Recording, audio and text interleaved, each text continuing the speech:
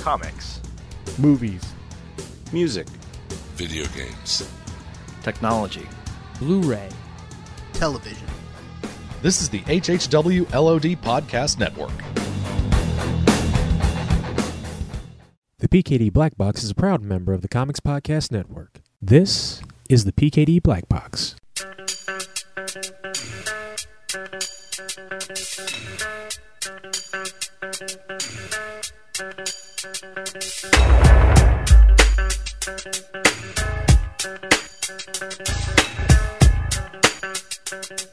I'm on the line right now with the gentleman you heard on the Hip Hop Summit episode. You've heard him on this podcast a number of times. He has been a Glyph nominated, a webcomic creator. He is a talented artist, ladies and gentlemen. The one, the only, 1/3 of Team Tundra, ladies and gentlemen, Julian Lido. Julian, how you doing, sir? How's the people doing? Are they getting cold right now? Are they hearing this cold weather come through? Is messing up their ears? They're getting frostbite from their ears because me talking because I'm so cold. I'm so cold. Yes, I'm so cold. I see. They don't know about Team Tundra yet. Ain't nobody ready for Team Tundra. No. You know what I'm saying? Polar ice caps. You know what I'm saying? Every time I walk. They just Eskimos and igloos. It's the frozen renaissance of art. Folks do not know. They just don't know. Yo, winter is coming. I'm taking that over. All right, well, Pete. Reason why I have Julian on the line right now is because as of this recording, sitting here on Twitter, Prometheus is out in movie theaters, and folks on Twitter have just lost their fucking minds. And we've seen this before with other movies. You know, things are very polarizing, but it's getting to the point where people were tweeting at Damon Lindelof saying mean and hateful shit to the dude that wrote the movie. And it's stuff that, like, in real life, would you walk up to dude that helped create it Lost and say, yo, fuck you? Would you really do that in real life? I don't think you would. Yo, I don't know. Maybe he has got some of that. When I ran up on him by accident in San Diego last year, he was so pleased that I gave him dap about Lost that maybe he had a lot of bad experiences post Lost. I don't know. Like, I was like, I enjoyed the show. He seemed so pleased to hear that. So excited. So if I ever randomly ran into him again, I'll be like, yo, son. Yo, I fucks with Prometheus. He might break down in tears. I don't know. I don't know either. It's just that it's hard for me.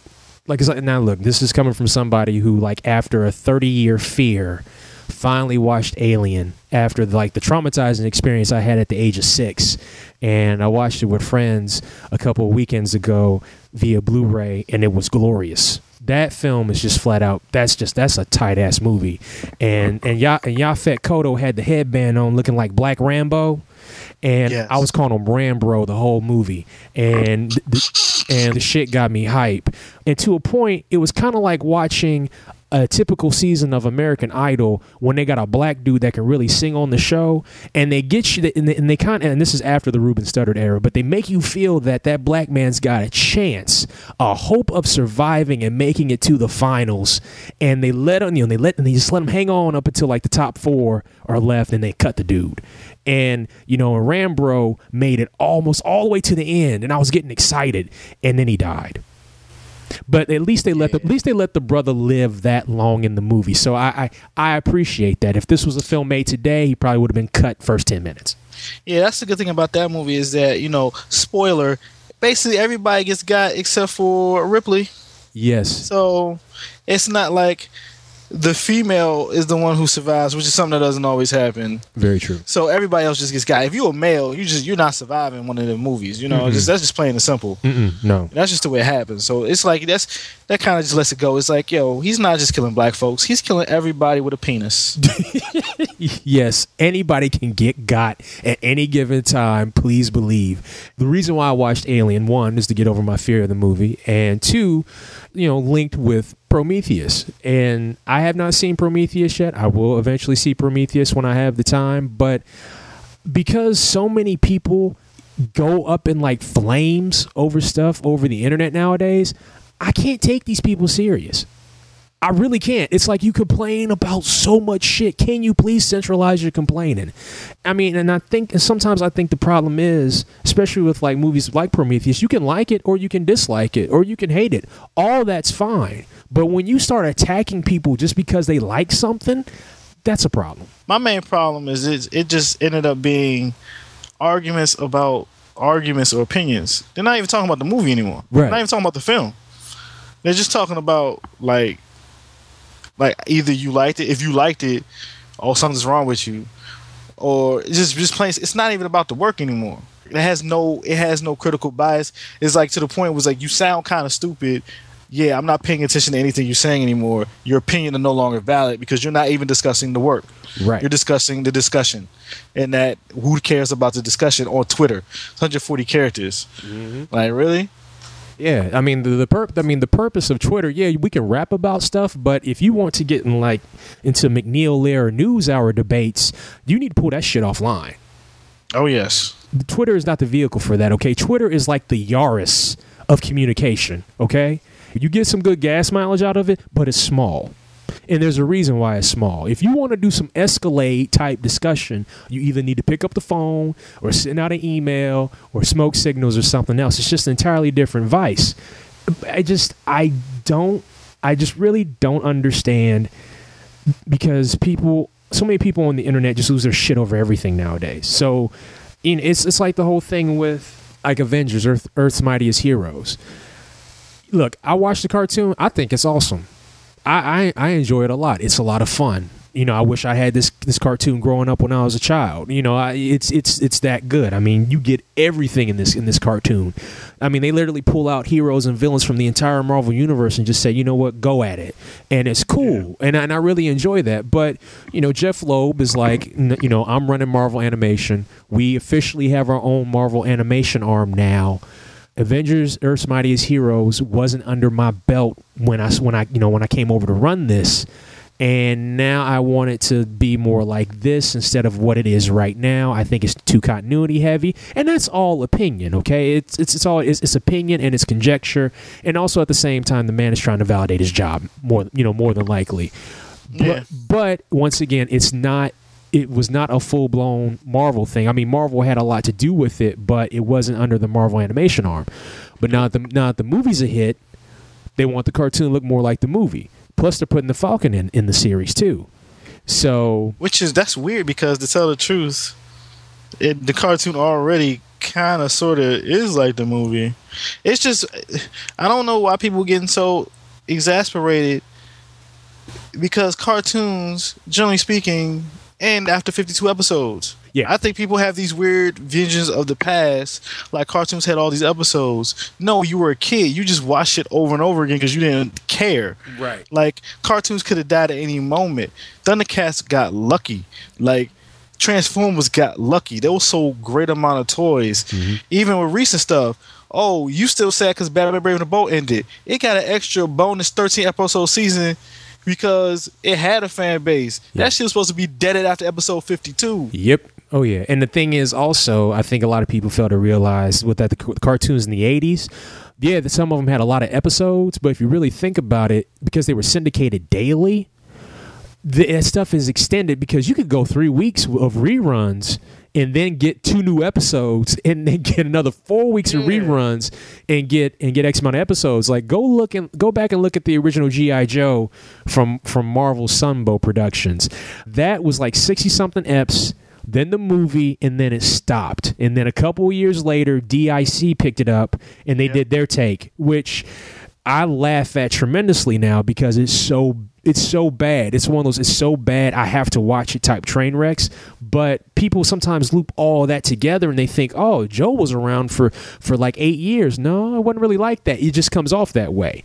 Yeah. People don't know the animation game, and they just, you're a viewer, so you comment like you're expert. You don't know one lickety split. Like, I'm not even an expert. I just done a little research. I read some books. You don't get the fact that Batman animated series stopped production, got picked back up, and that's why that shit looks different after Superman came out. Like, you read the book, you know that shit. It's like, that shit looks different for a reason. People be talking about, oh, what about Justice League? People don't understand. Justice League was a show, and then Justice League Limited is another show. Yep. Sure enough, just like Young Justice and then Young Justice Invasion. They're totally separated shows. And, there were people for a while that were up in arms when they thought Thundercats was going off. And it's not that it was going off. Well, Cartoon Network had issues as to, how they want to air the episodes. When do they want to air the episodes? We got other stuff coming in. How do we work that out? So, yeah, sometimes it did look like they were giving Thundercats the cold shoulder. But if you go, I can't remember the names of these expos that have been coming around as of late. But at some of these expos, Cartoon Network has been pushing Thundercats to the front. So if you do that in these types of expos, what you're trying to tell people is, hey, it's coming back next year. Because otherwise, why would you even waste your money at an expo to even let people know about it if you didn't care for it? Yeah. They won't do that for no reason. Like, they let shows die. Like, guess what? Teen Titans cartoon, toys wasn't selling. They dead it to show. It wasn't even that much thought about it. Just, the show's done. And you know what? Luckily, we got it as a new short because it's like, a lot of people like it. Let's bring this back as like 2-minute shorts or whatever. Word, happiness. That's good. Any of these shows can die any second because it's just the way the business works. It's a business. They don't make this for their health because they like to. Yeah. Like, they want to sell toys and get ratings. I don't know why fans can't understand that. This isn't a labor of love. This isn't you collecting shit. Yeah. These people make money. That's their business. Mm-hmm. This is business. I don't know where the fuck do people think that people do this shit from the heart. Like, that's starving artist bullshit. And even starving artists want to make fucking money.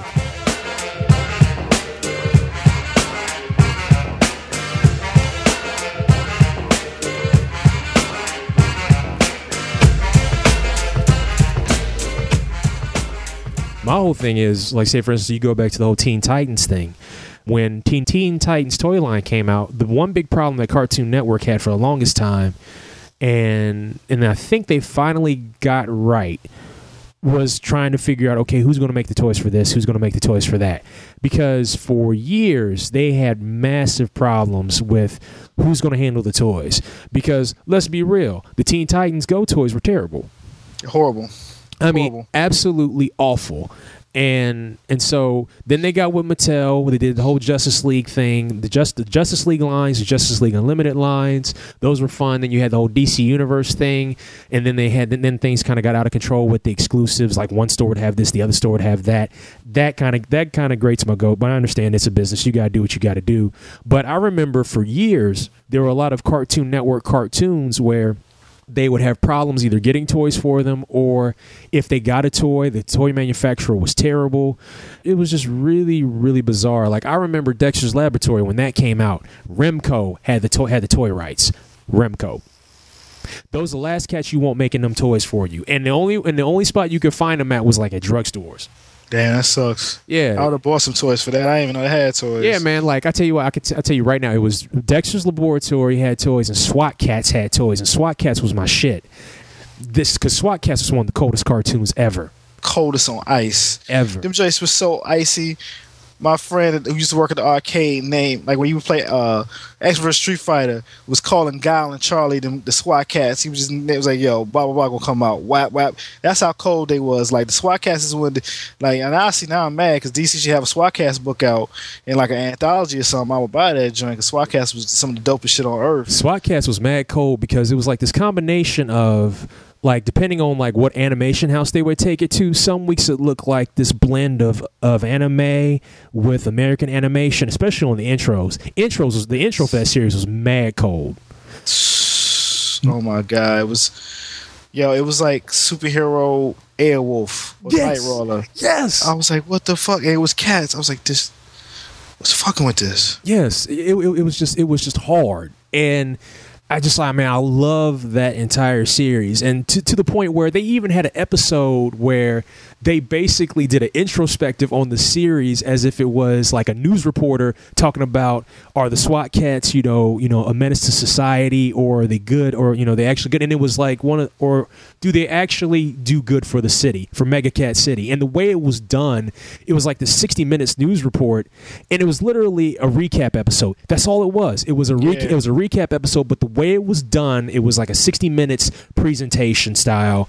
And I'm like, that's clever. That is absolutely clever because, like I know growing up in the 80s and early 90s, when we watch a television show or a cartoon and it was a recap episode, it'd be the worst. It was, yes, the worst. It'd be two dudes sitting down like, remember the time when we did this? And, and then you get a flashback. Awful. SWAT Cats did that shit right. And they always had badass villains, kick-ass concepts. And see, but you're right. That shit should be in a comic book right now. It should. It should be in a comic book, and it's not. And now I'm salty.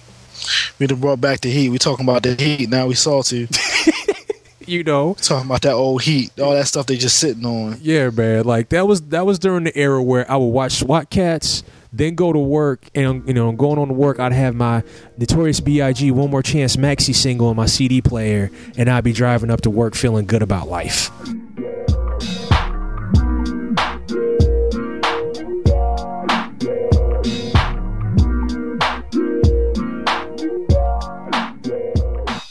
But let's go back onto this whole people complaining on the internet, like as far as Prometheus goes and whatnot.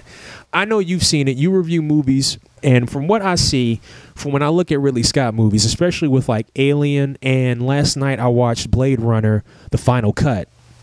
That's the one I like. And I'm telling you right now, I know a lot of people, when it comes to Blade Runner, you want to talk about a polarizing film.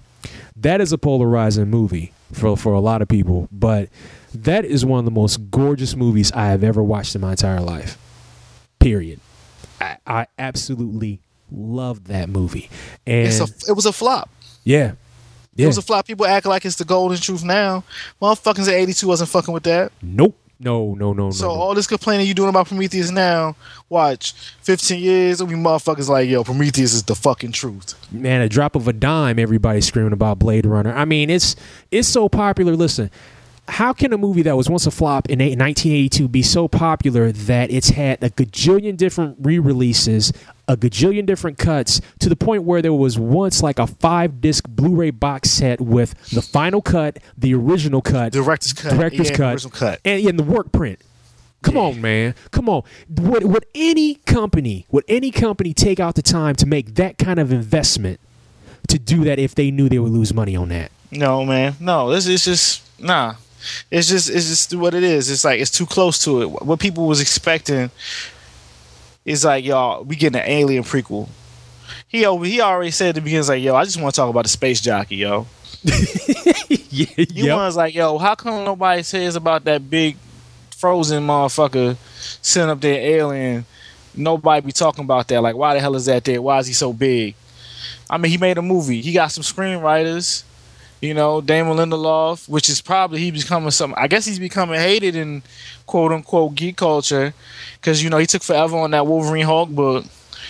Lost didn't end the way certain people wanted it to end, and some people, I don't know how people find fault in the Star Trek movie, but there's people who do find fault in the Star Trek movie, even though it's a movie that basically says everything that you watched for the past 40, 50 years still happened, yes. And we just made an Earth fucking 2. Yes. And so nobody can be mad. We made something for the new people and the old people at the same time. Mm-hmm. I don't know why that's bad. People acting like Star Trek was popping after Nemesis. Nobody gave a fuck about Tom Hardy back in 2003. Yo. Exactly. Nobody gave a fuck about him back then. Nobody cared that they blew up Data and replaced him with his dumb little brother. Nobody was popping off like that. It was just the real diehard motherfuckers. No. But it's okay. It's all right, though. Because you know what? Prometheus is a movie. I enjoy it. Some people I saw it enjoyed it. Some people, you know what? They didn't enjoy it.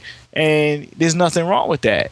But to go on this long process online talking about, oh, that movie was the worst, it's terrible, it's not what I wanted. Yeah, that's the first point. It's not what you wanted. Boo-hoo, motherfucker. I don't like lame-ass fucking comic books. Or I don't like baloney. I don't like this. I can't really be mad when other people like baloney and lame comic books. I just got to deal with it. Yep. There you go. That's the whole point. You just got to deal with it. I joke with folks all the time about shit like, say for instance, like Battleship. Perfect example. Battleship. Who spends $200+ million plus millions upon millions in advertising to make a movie based off of a board game with no characters? Now, the thing about it is that, Hasbro was feeling they shit because they made mad loot off of 3 Transformers movies. Understandable. Some dude was able to sell the rights to 4 board games to get 4 board games into production. One of them was Battleship. Now, I'm like, you know what? You want to spend that much money on that? Fine. You go do what you want to do. I saw the trailer. I'm like, no, thank you. No, thank you. Maybe I'll check it out at a $1.50 theater. But it's just right now, I just feel it's not for me. It's trying to serve somebody else. And yes, in the United States, it's done poorly.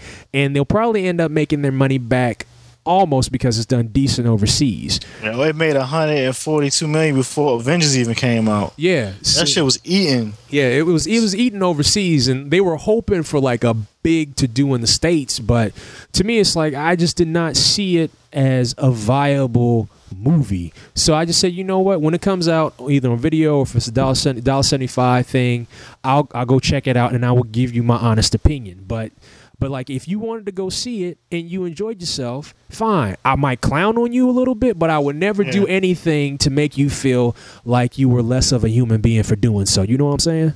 Yeah, man. It's like the ego of some of these people, man. Like, yo, like, all right, you don't like some of the... My thing, too, is like, man, you don't like some of the things. Like, all right, that's a storytelling choice they choose to do, and you don't like it. Okay. My problem is, I guess some of y'all don't... Some of these people don't even make nothing. They talking about storytelling like it's... Like they some experts. Yeah. It's like, you're not an expert. You don't got to worry about, what tested well...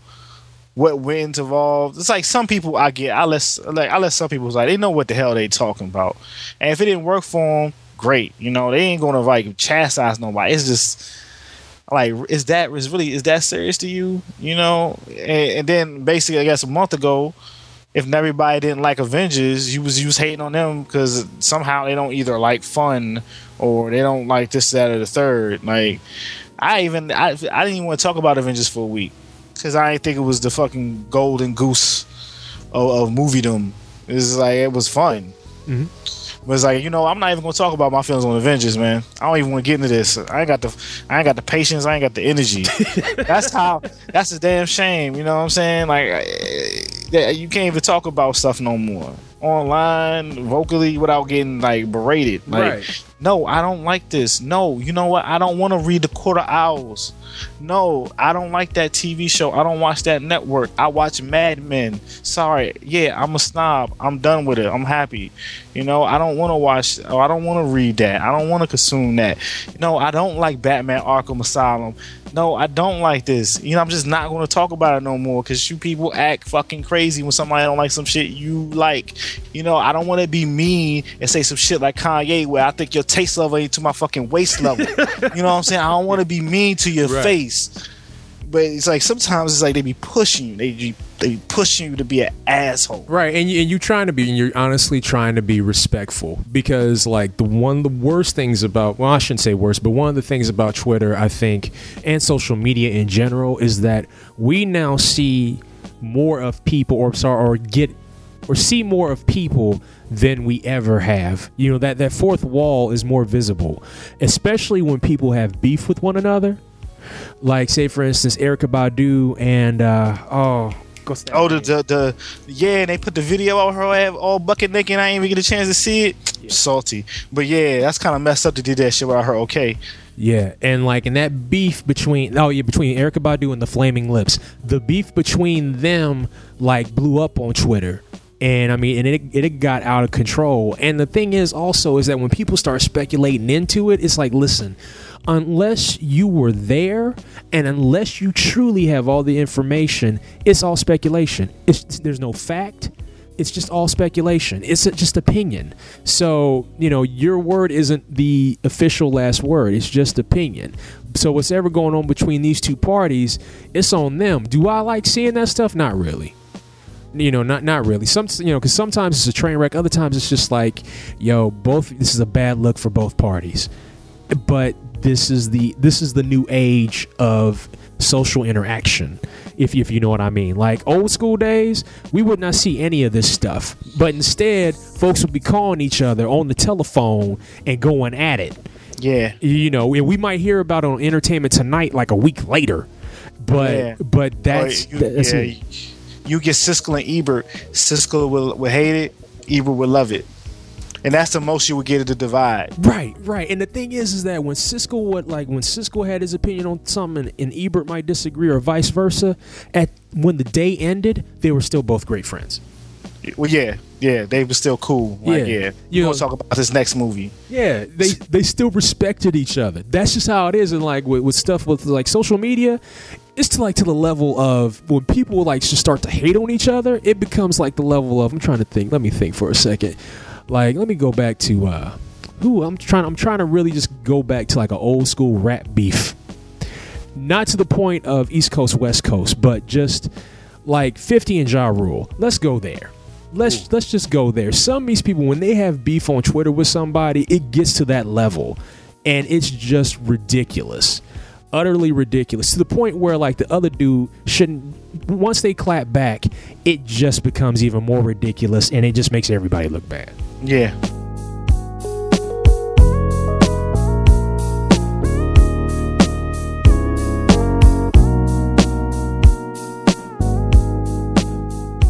Yeah, you know what's kind of a perfect example of this in a public light is what happened with Hot 97 and Nicki Minaj. Yes, and I'm glad you brought that up. Go ahead and speak on it. So yeah, basically for you people who probably listen to this show and have no idea what happens in rap music, Hot 97 is a station in New York City. It's basically the biggest hip hop station you could probably say in the country. It is like the bar. It's like, it's in New York, the center, birthplace of hip hop, and then it sets the precedent all over the place. They do this concert every year called Summer Jam. Summer Jam has different artists, some historic moments happen there in terms of rap battles, like Jay-Z versus Nas blew up there. A whole bunch of things happen. So this year, there is a public figure or DJ who does the morning show. His name is Pierre Rosenberg, P. Rosenberg, or maybe it's Paul Rosenberg, whatever. Rosenberg. He was doing the pre-show. He's about to bring out A$AP Rocky, and I think Kendrick Lamar, these new hot kind of underground lyricist rappers. One of the big artists there that happened to come later that day, was Nicki Minaj. She's currently selling a whole gang of units right now. One of them because of this song called Starships. I'm not going to explain to you Starships. What you going to do, you're going to Google Starships, you're going to Spotify Starships, you're going to turn to the last episode of Glee, you're going to watch them cover Starships. It is a club pop record. It has nothing, it is no rapping on it. It is singing, it is heavy beats, boo, boo, boo, boo, whatevers. Basically, it's not a hip-hop track. She may debate that. Rosenberg said something really crass. It was like, basically, I know some of y'all ladies here to listen to Starships, but fuck that. This is about some real hip hop. Ain't about that right now. Will Wayne, the person who basically runs her label, heard that and pulled all of his artists out, including Nicki Minaj. Nicki Minaj was gonna come out, do her set, bring out all these people. Nas, she's gonna bring out Wayne. I think Drake was gonna come out. She was gonna bring out Foxy Brown. She's bring out Lauryn Hill. All this stuff, and they just left. It basically became a beef between Hot 97 and Nicki Minaj because a person gave a public critique and another person basically didn't like that critique. Mm-hmm. And then it became issues. It becomes of gender, disrespect. Does Rosenberg's opinion represent the opinions of Hot 97?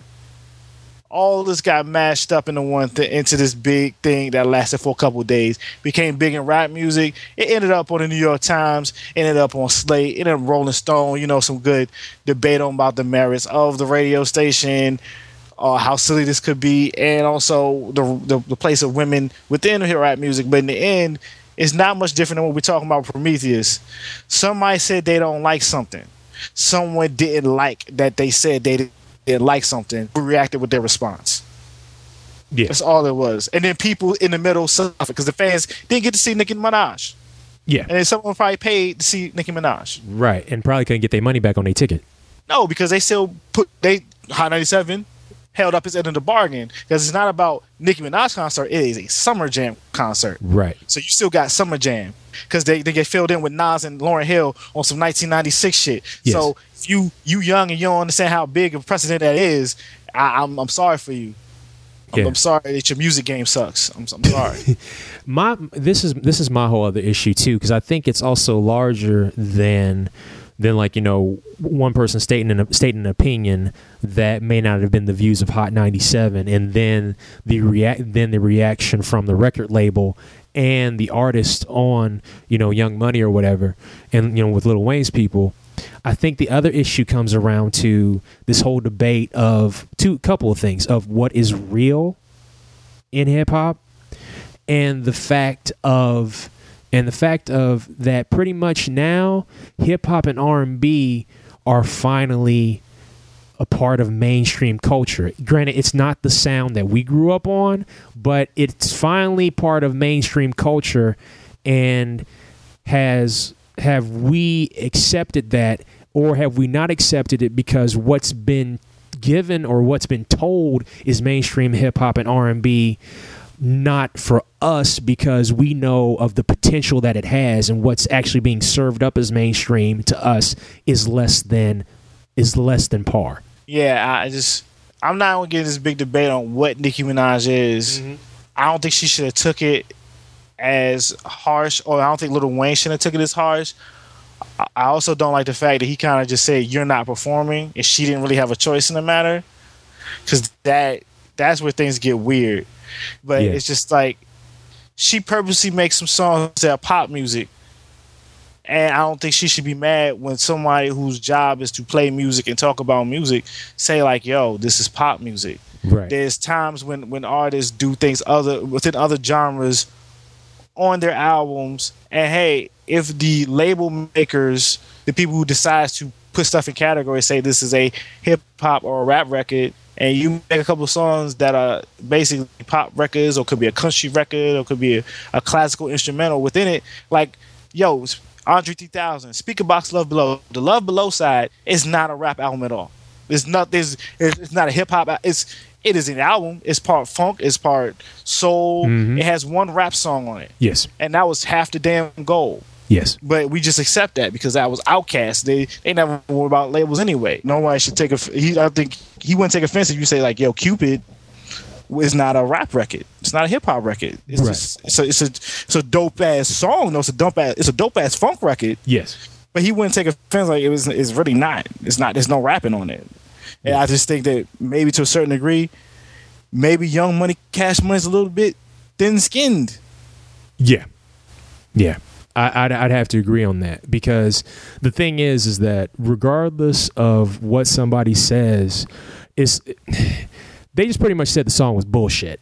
And it'd have been different if it was like a personal, like a uber personal attack towards like Nicki Minaj as a person. You know what I'm saying? To the point where it was like so insulting that it was just so degrading that it hurt Nicki Minaj as an individual. But this was literally about music and the statement of what is real in hip hop and what is not real, or what's pop. Once again, it's just this whole thing of we are at the stage, and we are at the stage in the world where when it comes to hip hop and pop, it's mainstream and it's more pop oriented than it actually is in the roots of the music where it started. And not only that, but let's be real, dude. When it comes to female artists in hip hop has problems. Period. Yeah. Because here's the deal. Let's go back once again. I have to go back to Throwback Machine. Let's go back to the 80s. MC Lyte dropped hella records, made great records. But still, even then, people tried to say, okay, well, she's not womanly enough. They would just say stupid shit like, offensive shit like she's a dyke or whatever. And the same goes for Queen Latifah. They would say that same bullshit on her too.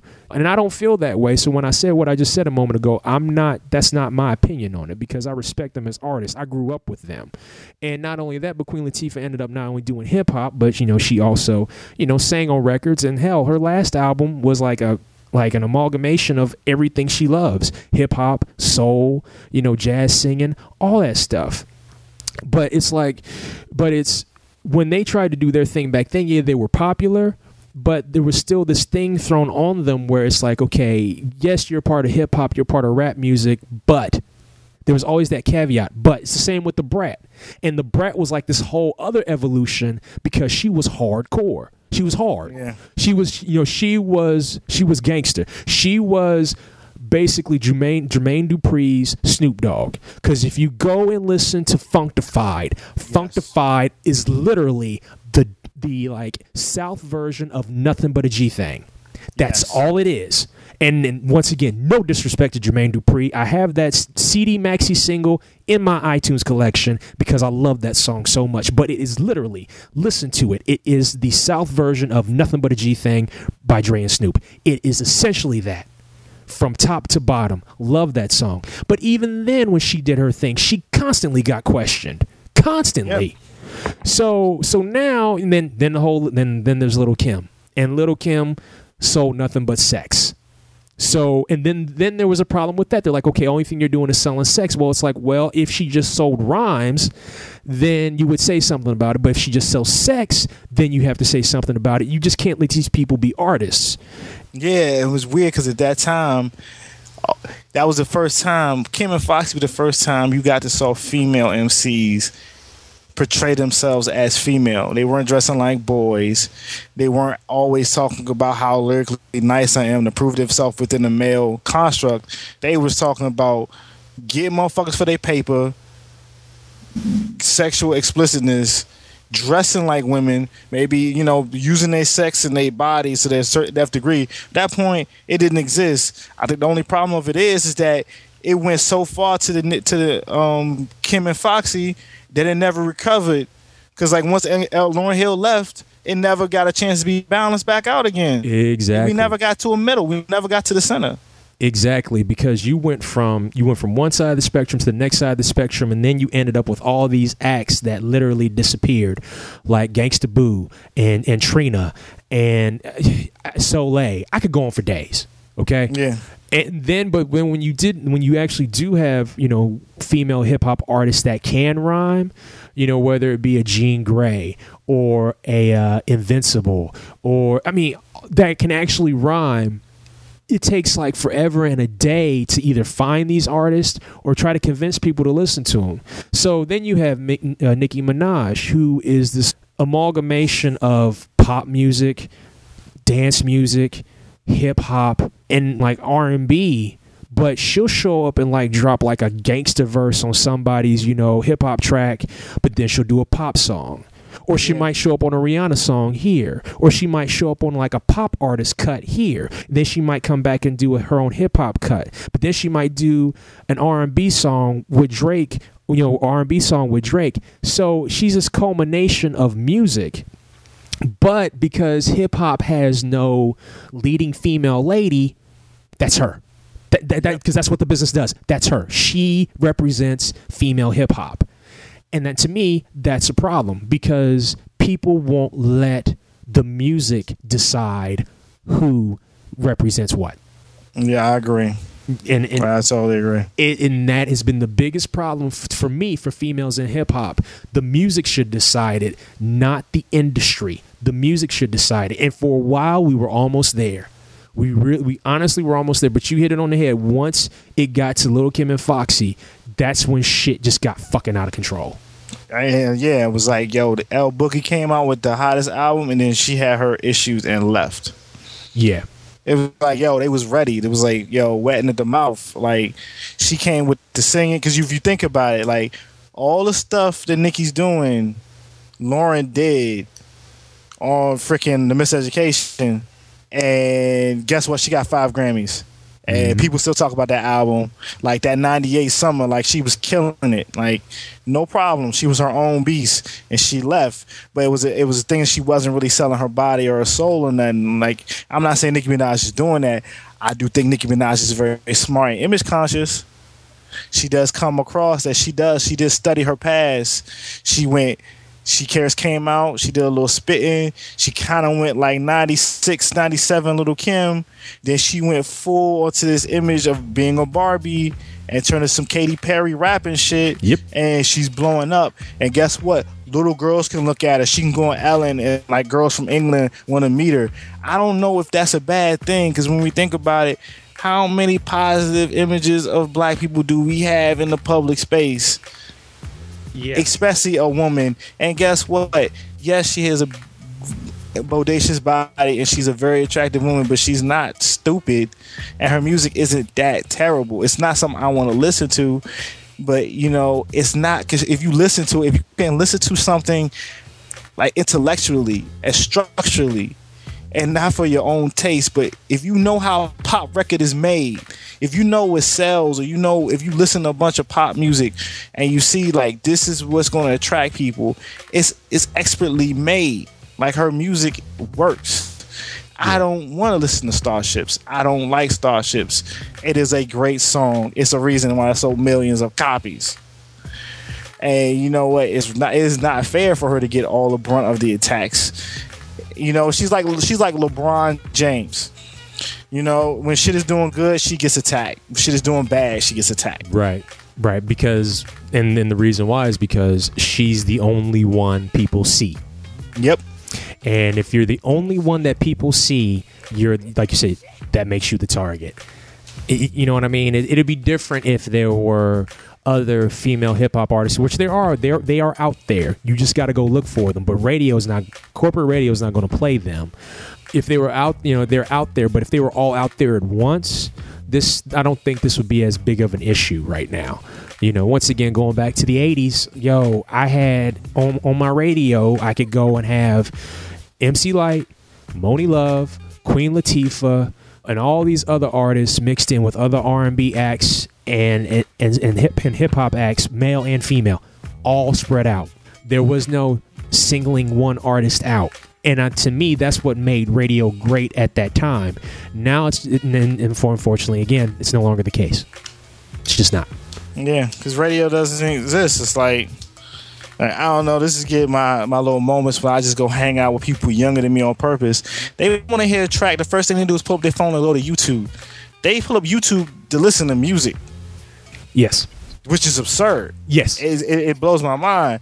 Yeah, we got new things like Spotify. You can pull things up. But real talk, they'll pull up YouTube and do a search and then just start playing. This happened to me 3 times this week. And, you know, to be perfectly clear, these were all females. I don't hang around with a bunch of young guys. A bunch of young guys, when they're around, is usually because there's young females around. And we talk, and hey, you know what? They might not be looking up a track. They might just sit there and be like, okay. But like the ones who talk about consuming the music is the women. Yes. So they're the ones who put me on the new shit. Yes. And that's how they do it. So it's like, it's weird. It's radio don't even know what to do. Right. They don't know what to do. Who the fuck listens to radio? Like, I don't have a radio. Like, I don't have a actual radio right now. Like, that's why they suck right now. Nobody knows. They scared. They're like the print industry. They don't know what to do. They're in the worst straits because you still might want to read something, but if you want to listen to music, you don't even need the radio.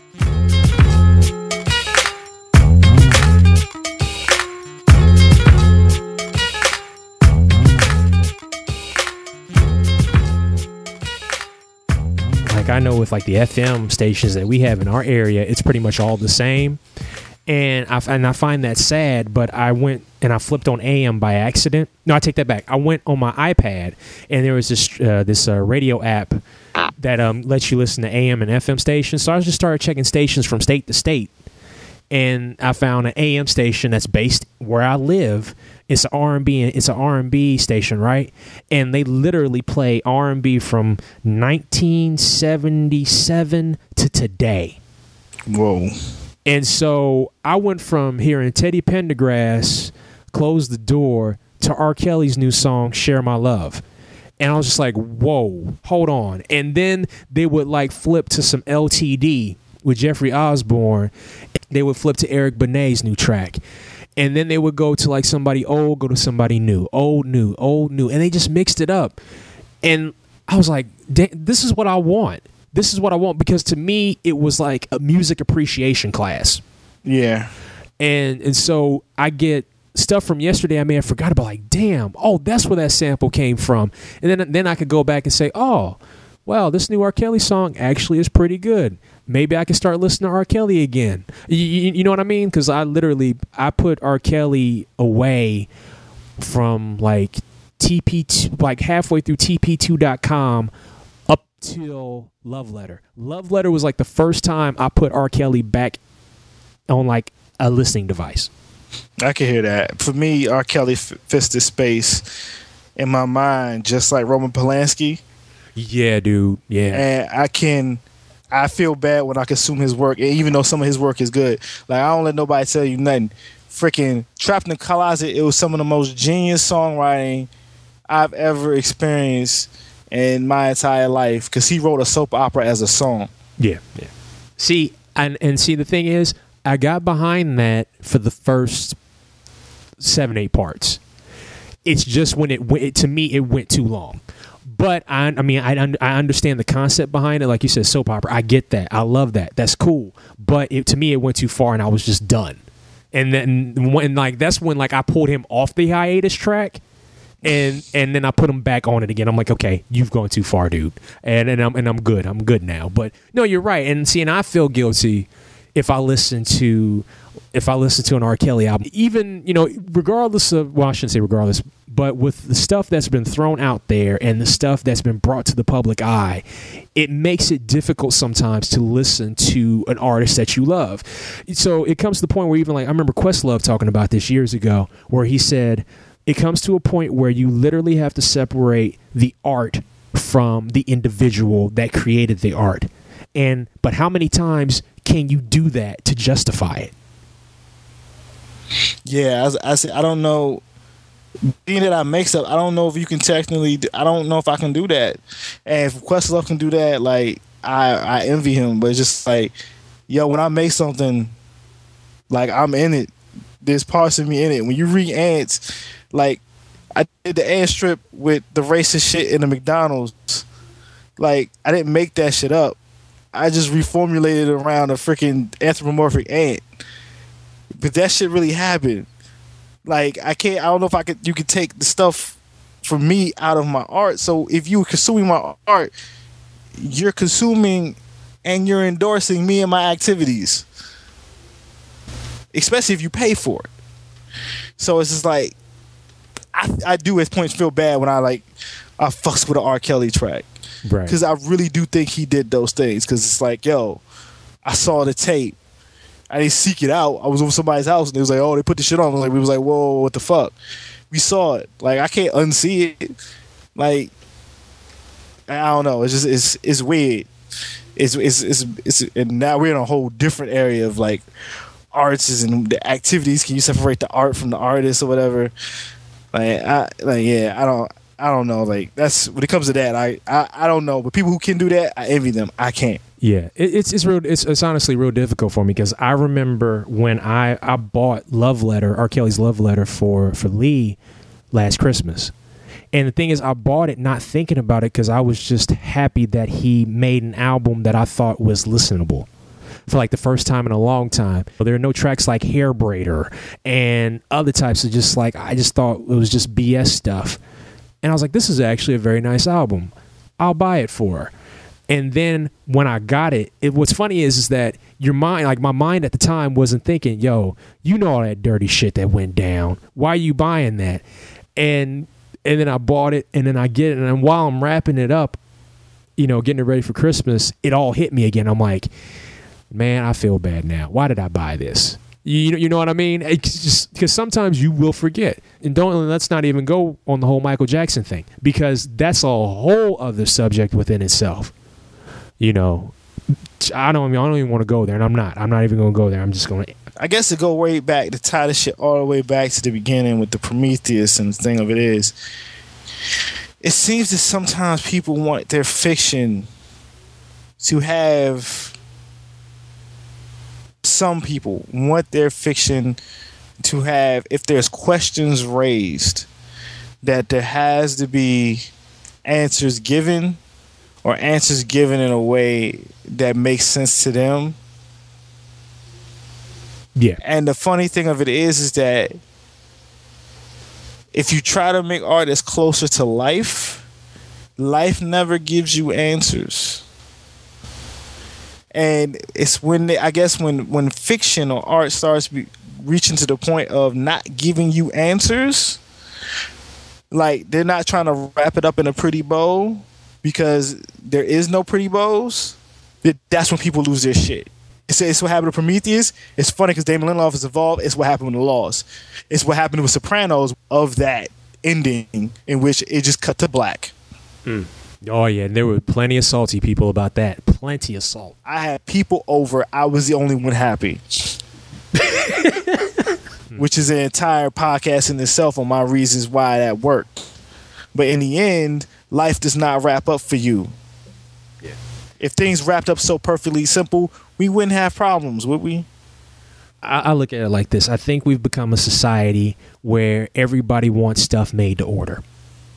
And made, like you said, made to order specifically for them. Whether it be comics, whether it be film, whether it be music, whatever it is in life. Because there are a lot of things that you can get made to order that are customized specifically for you. Whether it be clothing or what have you. You can have things specifically made just for you. But things like comics, things like movies, things like music, they're meant for a broad range of people. And when you try to, make something, custom made, that's not comics, that's not movies, that's not, it's not music, that's Burger King. You know what I'm saying? It's like, you go to Burger King and have it your way. Okay, you can get your Whopper with tomatoes, lettuce, mayonnaise, and whatever you want, but that's just for you. Okay.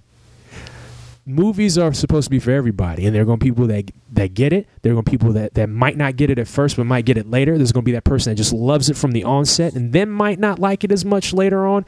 And there will be that person that loves it so much that they now know what they want to do with life. That's what like movies, music, and comics and stuff are supposed to do. They're supposed to, one, inspire. They are supposed to, help make great conversation and do all these other things. But it's not a custom order meal. Okay? It's not. And I think that's the biggest problem that today's internet society and today's society in general, especially in Western culture, has, is that people think that everything is supposed to be made specifically just for them.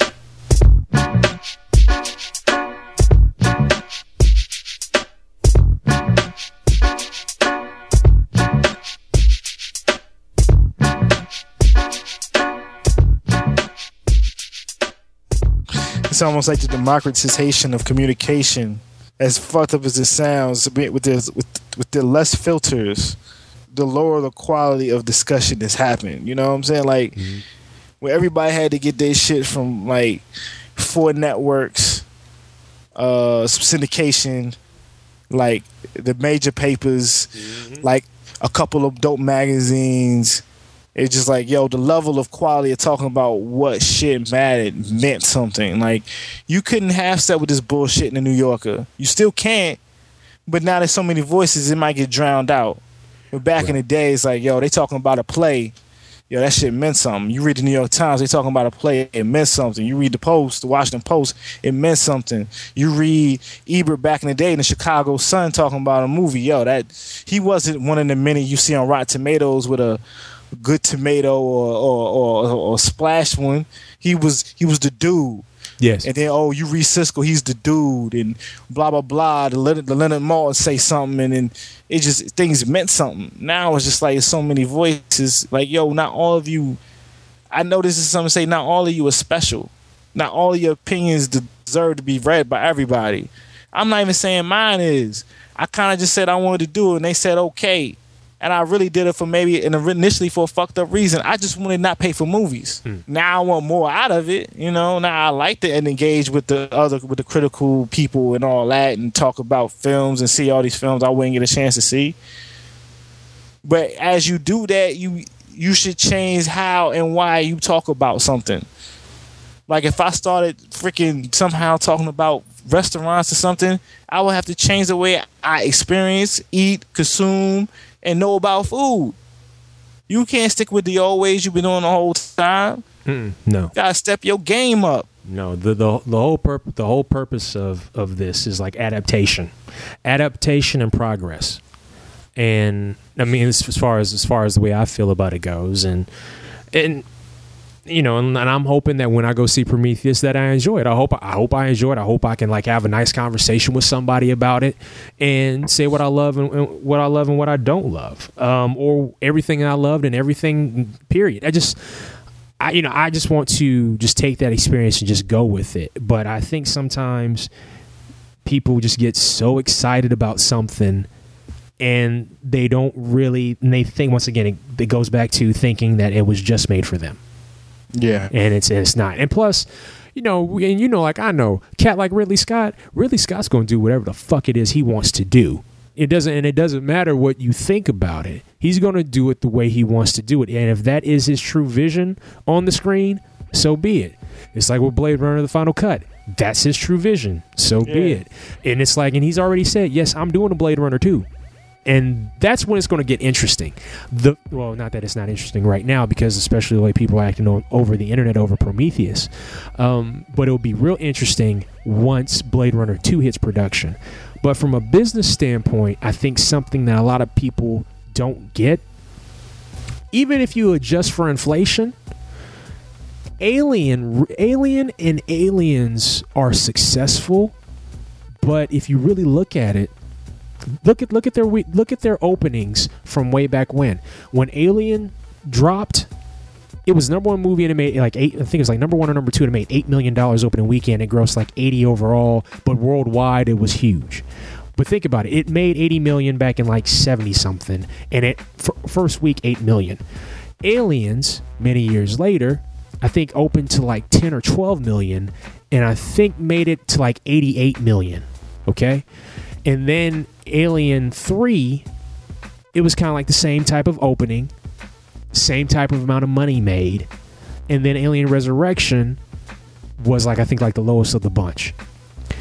Prometheus opened with a $50 million US gate.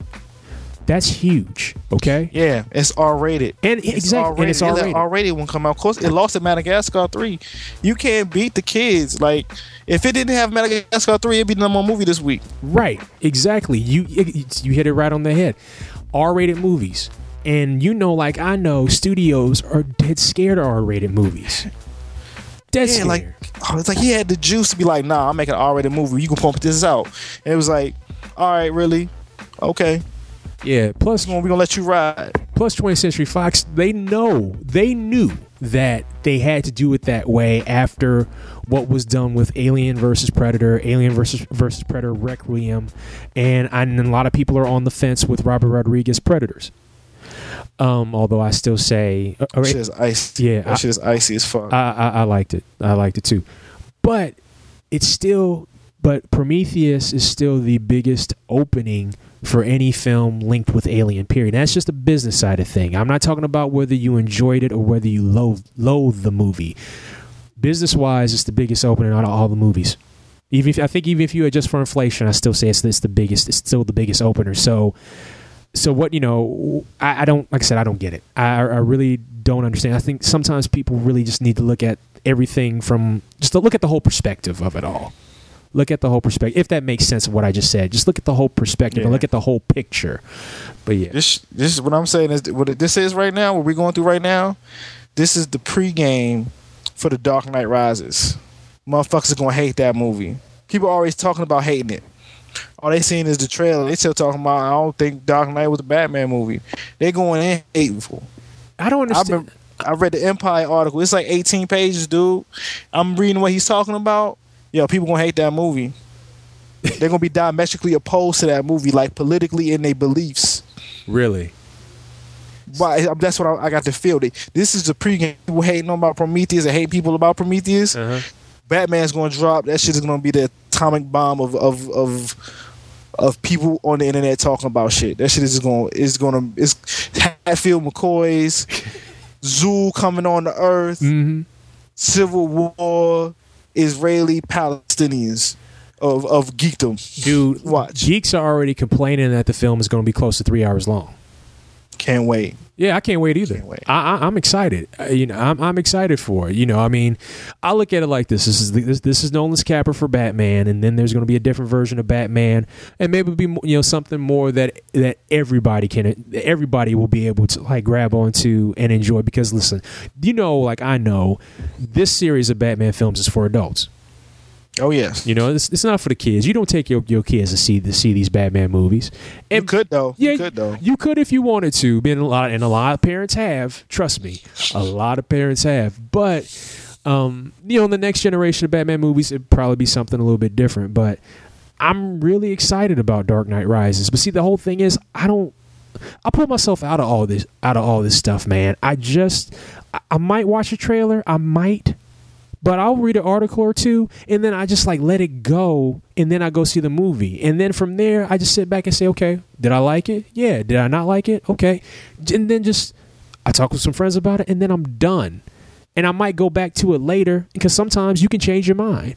It's just the fervor of people on the internet, man. It's just in social media. It's a very strange age right now, Julian. It's weird. We don't know what to do. I don't think the people know how to handle the actual act of communication. We never had it, and it's like we going overboard. I think the younger people have a better handle over it than the older people. Yes. Yeah. It's a if you truly remember things before the internet, that's what we're seeing. That's where we're seeing all the people that are annoying. Like, I don't even think younger people would really give that much of a fuck. They don't got that many fucks to give. They're, with everything that's going on in a teenager's life right now. I mean, us being us as teenagers and today's teenagers, boy, that's like a whole different subset. Look at everything that's in front of them, as opposed to what was in front of us. There was there are certain things that are in both generational sets, but they have so much more in front of them to deal with than I think we did. We was looking into prosperity. They're looking into doom. It's funny because they have to look at us and what we're going through. You looking at you as a teenager, you see people going up and they were slackers or whatever. Then they grow up and they start on Google. That's not too bad. You know what I'm saying? It's not too bad. Yeah, there's a Bible verse or whatever, but overall, it doesn't look too hot. Your parents is doing all right. They got a house. They got some loans or whatever. They got some little bit of money. Things ain't too hot. You going to college. Yeah, so it was looking great. Clinton was doing big things. Things was looking great.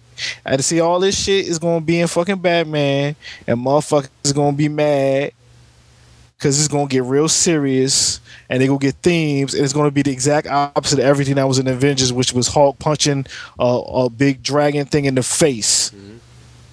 And motherfuckers going to be mad, and the internet is going to be nothing but Dark Knight this. It's going to be like 2 days of nothing but hating, and motherfuckers is battling, talking about you use garbage, you don't know nothing, you don't know nothing about Batman. And see, my experience is going to be totally different. I'm going to the comic book store, motherfuckers going to be talking about Batman. I'm going to go someplace else, they're going to be talking about Batman. I'm going to see some friends, they're going to be talking about Batman. And just what happened to me with Watchmen, where I had to defend my fact that I hated that shit for a month, I'm just going to shut the fuck off. I'm just going to be like, I ain't talking to you about this movie. I just want to enjoy it. And the whole thing is that both those films, like, you said Avengers and you said Dark Knight, they can be polar opposites of each other, and that's okay. Yeah. That's okay. I don't want more of the same. I definitely want to see something different. I definitely don't want more of the same. Avengers served its purpose for me. You know what I mean? I got to see things that I wanted to see, like since like childhood. I got to see it, and that made me happy, and I'm good with that. But now I want to see what Nolan's going to do over here with Dark Knight Rises. I want to see this. Like I said, all that other stuff I'm not worried about. I want to see the film. I want to see what he puts out there, and then I can make the decision as to whether I enjoyed it or not. And I don't give a damn if it's close to 3 hours. I mean, for what people pay for movie ticket prices anyway, shit, you should enjoy that. So, you should be able to give up that afternoon if it costs you. My price, I'm actually gonna be like $16. $16, I better lose 3 hours, yo. Yeah. Oh yeah, man. It's an investment. I mean, it's an investment. Period. It's like I tried to tell Cass the other day, because stores still got G.I. Joe Retaliation toys out, right? Even though the movie ain't coming out till next year, and my feelings is hurt, but that's all right. That's what they want to do. Just go ahead and just do it. If you look at the movie schedule, it was smart. It was smart if you really think about it. They try to say this bullshit is about 3D. Like, nah, that joint's gonna come out too close to Batman or Spider-Man, whatever the fuck is supposed to come out. It's going to be too close to too many other movies. It's gonna get crushed like the time we got Expendables. Expendables, The Losers, and A-Team all in the same summer. Yeah, man. Yeah. And nothing made money but Expendables because there was too many motherfuckers were doing the same shit. They're gonna hold it back. And next March, there ain't gonna be nothing like G.I. Joe out, and that joint gonna make a gang of money. Yeah, I agree. Plus, compound the fact that I think Hasbro got their feelings hurt with Battleship. I think that played. I think that played into it too. That definitely played into it. They wasn't smart. I don't know why you make a game that's about boats fighting and some spaceship shit just because Transformers was hot. Do you know what? You make a spin-off Transformers movie that has nothing to do with Michael Bay. You make a motherfucking Beast Wars movie or some shit. That's what you do. If you want to make some extra hot, you make fucking Mask. You make the Mask movie if you want motherfuckers in suits doing crazy shit with fucking vehicles. You make the Mask movies and make that shit look like fucking Transformers with people. You make it look like Transformers and G.I. Joe mashed together. That's what you make. Yes. You don't make something that everybody knows. It's something else. It's like they made Twisted to like a horror movie with like a squid thingy, something that's tying people up or something. It's like, the fuck are you doing? Of course people ain't gonna go see that. Everybody in America knows what the fuck Battleship is. Right. It made, to me, like I said, just made honestly no sense at all. When you got to bring in a toy psychologist or a psychiatrist, they brought in, Peter Berg had to talk with a toy psychologist or psychiatrist about this movie. That's problem number one. But I digress. But like going back to the old G.I. Joe thing, it's like you talk about value. You're talking about value in regards to a movie ticket. I go to Target. I'm like, let me go see if they got some G.I. Joe Retaliation toys. Maybe I'll pick up a Roadblock or a Snake Eyes or a Storm Shadow. Yeah. So I go and I look.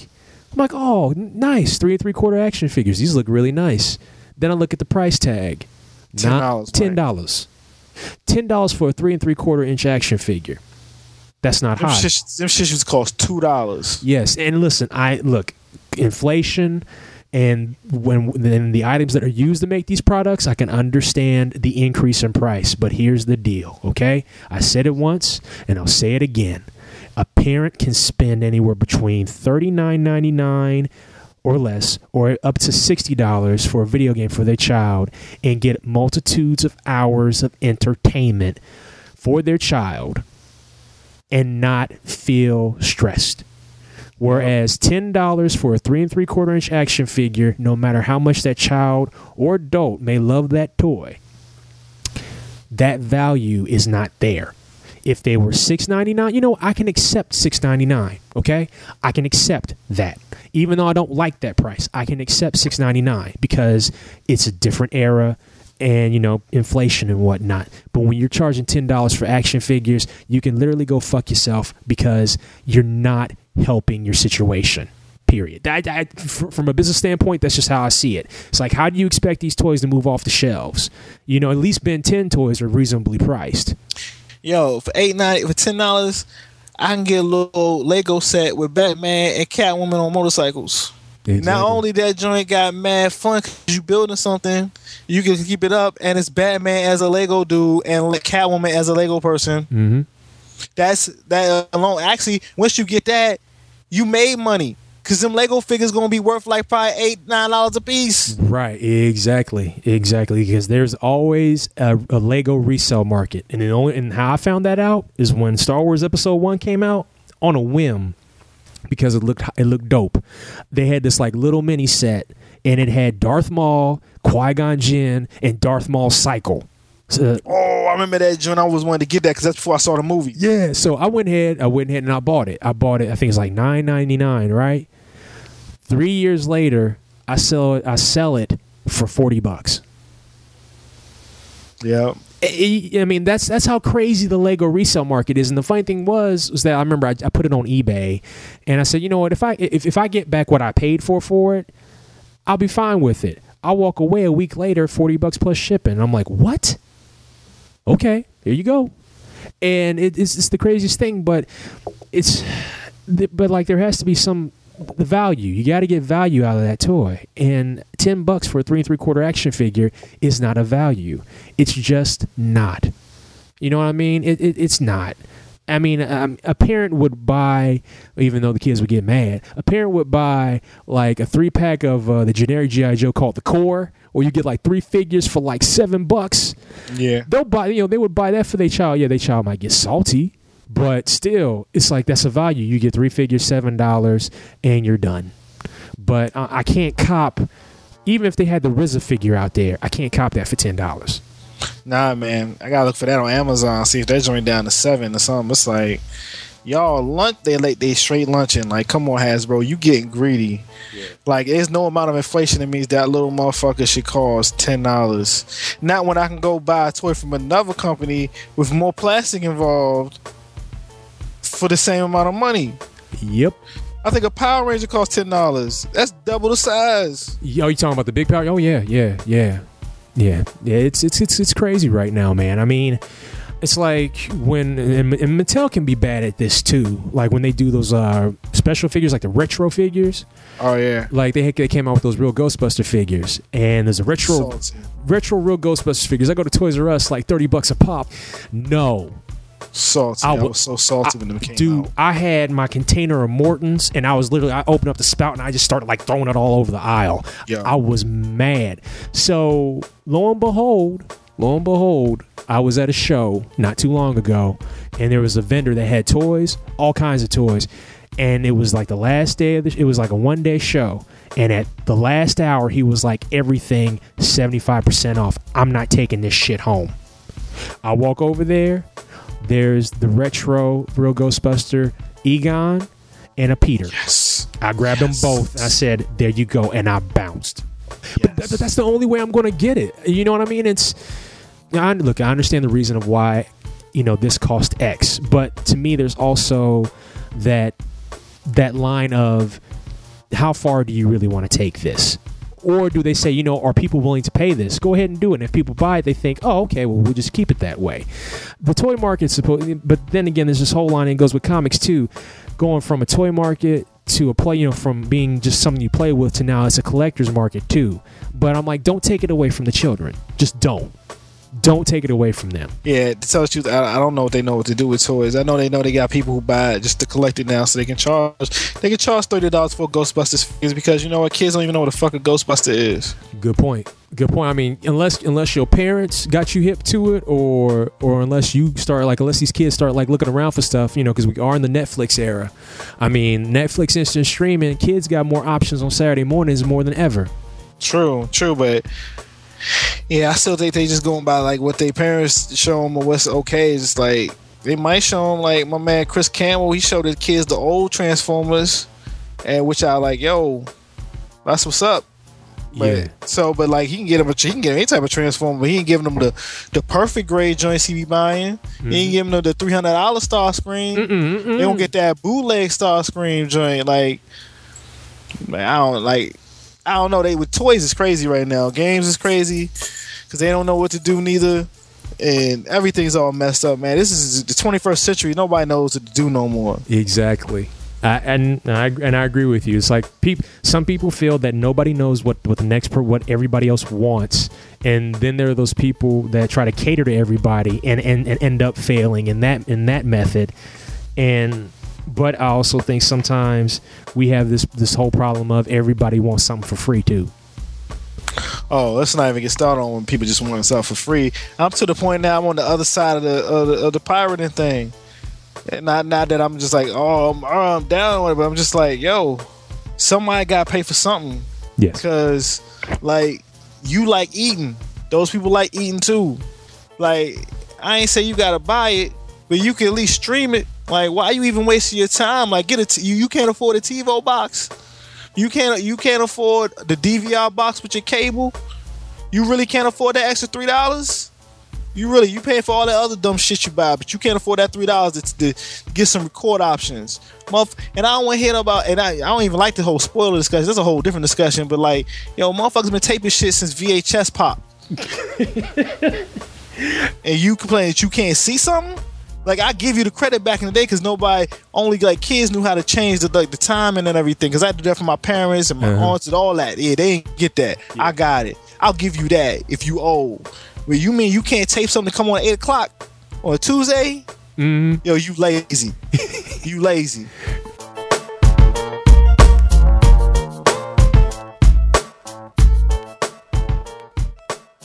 And I'm sure you saw this. This goes back to the whole problem of kind of people not knowing what they want, or people know what they want, but companies don't know how to handle it. And the whole thing with sometimes companies being so big that if they did this type of switch, it'd affect everything. HBO Go. There were people that started this site called TakeMyMoneyHBO.com or something like that, where they pretty much said, listen, we are willing to pay you X amount of dollars a month. I mean, and people may have said as high as $20 a month if HBO made the HBO app. Just, made the app just for people with like iPads or whatever, or mobile devices. And for $20 a month, I could watch any HBO show I wanted. To which HBO said, well, that's nice that you suggest this to us, but no, this isn't going to happen. Okay? It's not going to happen. As viable as an idea as it sounds, because I think that would be cool too, because I guess I had read somewhere that so many people pirate Game of Thrones. They're like, more people pirate it, or the same amount of people pirate it as the same amount of people that watch it, or something like that. Just something real crazy, okay? Their ratings would, if technically they get double the ratings. In terms of the people who watch it, it's double. Yeah, it's double than what the actual numbers. So it's just real crazy. It's real crazy. But here's the thing: the reason why HBO can't at this time make HBO Go a standalone app, because you have to have cable and HBO to have the app work, is the fact that HBO is a part of Time Warner. Time Warner owns Time Warner Cable. Actually, no, they don't. Not anymore. Really? They just keep the name. Oh, shit. Because of brand knowledge. But Time Warner Cable is its own separate entity. Really? I found that shit out 3 months ago. I was in some deep NPR, NBC. I was listening to some shit. I found it out. My mind was blown. Okay, well, see, now that changes the whole game. Because, see, here's the thing. By now you saying that, now what that says is this. It says that HBO sides with cable, because cable is a form and method where money still comes in, and we've had a lot of people detach from cable over the years to use things like Hulu, to use things like Netflix, to use things like a Roku player, and they've detached from cable, but there's still a strong guard that want cable in people's houses. Okay, so if HBO says, yeah, we'll make the app X amount of dollars a month, and you can watch all the HBO you want on this app. See, but then the cable companies say, oh, you're against us, and HBO doesn't want that rift. Even though the biggest problem Hollywood has had over the years, especially with cable and whatnot, is progression. And the fact that things change, and it's no longer 1985. I mean, dude, like Hollywood fought they fought VCRs, they fought DVRs, they fought TiVo. They fought everything, and to the point where I think all this fighting is what's helped create this black market. It was like with the music industry. Like the music industry, to me, in my personal opinion, created the black market, because when Napster came out, when Napster first came out, yes, that stuff was illegal. I understand that. And because you've been charged $20 for a CD you only want 2 songs on, I'll never let that side go. It's like the music industry was robbing everybody. Yes. And now they mad because somebody found a way to rob them back. Right. And Robin Hood their ass. And not only that, but then during that period of time came the conception of MP3 players. Yep. So instead of the industry saying, oh, what's this technology? What's this about? Yo, maybe we need to collaborate on this and try to find a mid-level where we can get paper and everybody else is cool and the business is fine. But instead they fought it for 5 years. And in fighting it for 5 years, it literally created a black market. I guess the weird thing with that is there's a couple different weird things that happen. What saved the music industry is Steve Jobs, the iPod, and Apple. But go ahead. They made the iPad, which is what a lot of people really fucking with HBO Go on, because I don't know if it's even on Android devices. I just know it's on like a couple of things and an iPad and an Xbox 360. But I think the thing that changes the entire discussion is the fact that E3, Microsoft said you can watch ESPN on your Xbox 360. Not ESPN 3, but actual regular ESPN. That means you can get live games without having cable. That's the precedent shifting thing. Yeah. Because people keep cable, and some people I know he's like, I don't like sports, or I'm geek, or this, and I don't like this, whatever. People keep cable because they want to make sure they can see the NBA finals, they can see the NHL finals, the Stanley Cup, they can see the tennis, they can see their fucking soccer, they can see the Olympics, they can see Monday Night Football, Sunday Night Football, this, that, and the third. Right. This is America. Motherfuckers need their sports. If you can't see sports on the internet live, then nobody's cutting their cable, because that's what cable gives you. News and sports, and mostly sports. And the fact that Microsoft's like, yeah, you can eat. Have your sports, son. You can eat. Just pay us that $60 a year. You can eat. You don't need cable. You got HBO Go. You got Netflix. You got Hulu Plus. You got everything you need. You got Amazon Inbox. Now, why do you need cable? Yeah, man. And that's what I think HBO is going to be like. Oh, word? You'll say you'll pay $20, $25 a month? Bet. You know, people ain't gonna get discounts to the people who actually have cable. They're gonna continue to pay their $12 or $6 for a special monthly event they do on commercial when you sign up on cable. Those people gonna pay less. I have a feeling HBO gonna be like, yo, all right, $25 a month. You have all the HBO you want. Yeah, all of it. And see, not only that, like, let's say if they do that, then that might even expand the list of like movies that are available on the app. You know what I mean? It's like there are so many possibilities. It's just I think it's just a matter of time, because once again, we are in this era of adjustment where Hollywood is scared. They fear, Hollywood fears the future, and you can't fight it forever. You can't. You cannot fight it forever. The more you fight it, the worse it's going to get. For at least for them, because like I know we are. We've been in the era of self-creation, of self-created entertainment for years. And I mean, and to a point to where, like, I mean, some of these cats are like coming up with their own internet TV networks. And I'm not talking about like just bullshit, like, YouTube, I'm mocking a song video. I'm talking about like series and shit. Yeah. Shit is like my friend, he bought a Canon camera, like motherfuckers shoot movies with it. It's like $3,500. You shoot a movie with something that costs you under $5,000. So why can't you shoot a show? You just need some writing and some people that can act. There's always a bunch of actors. Yes. You know what I'm saying? There's people that's hungry. They're trying to get on. Yeah. You can do some work. Yeah, you can honestly create, and like now for me the key is always quality. But you can create your own Hollywood. You can create your own business structure. You can create your own foundation from wherever. I mean, that's kind of like that's the whole thing about this new era of entertainment and technology and whatnot. Now, granted, just because you can doesn't mean you should, because then let me put that caveat out there. Just because you can doesn't mean you should. But there are some hidden talents out in this country that don't live in California, don't live in Florida, don't live in New York or Chicago, or they didn't go to Harvard and was part of the Harvard writing program. There are pockets all over this country that are filled with talent. Now, I think a lot of people realize you just got to cultivate stuff yourself, because if you're waiting on somebody to give you that opportunity, shit, you might be waiting for the rest of your natural life. This is the best time to do it. If you're going to do it now. And if you don't know how to do it, once again, there are plenty of outlets that will show you how. The information, I mean, there are plenty of ways to attain the information. I'm not just going to say the information's out there, but there are plenty of ways to attain it. And I think it's more easier now to get the information. And granted, you have to have the resources to get it, because let's be real, not everybody has internet 24/7. That's true. All right. Not everybody has broadband 24/7. We still got a lot of areas in the country running 56K, some running 28.8 baud modems. Okay, let's be real. Okay, let's be completely real. Not everybody has it like the next man or next woman.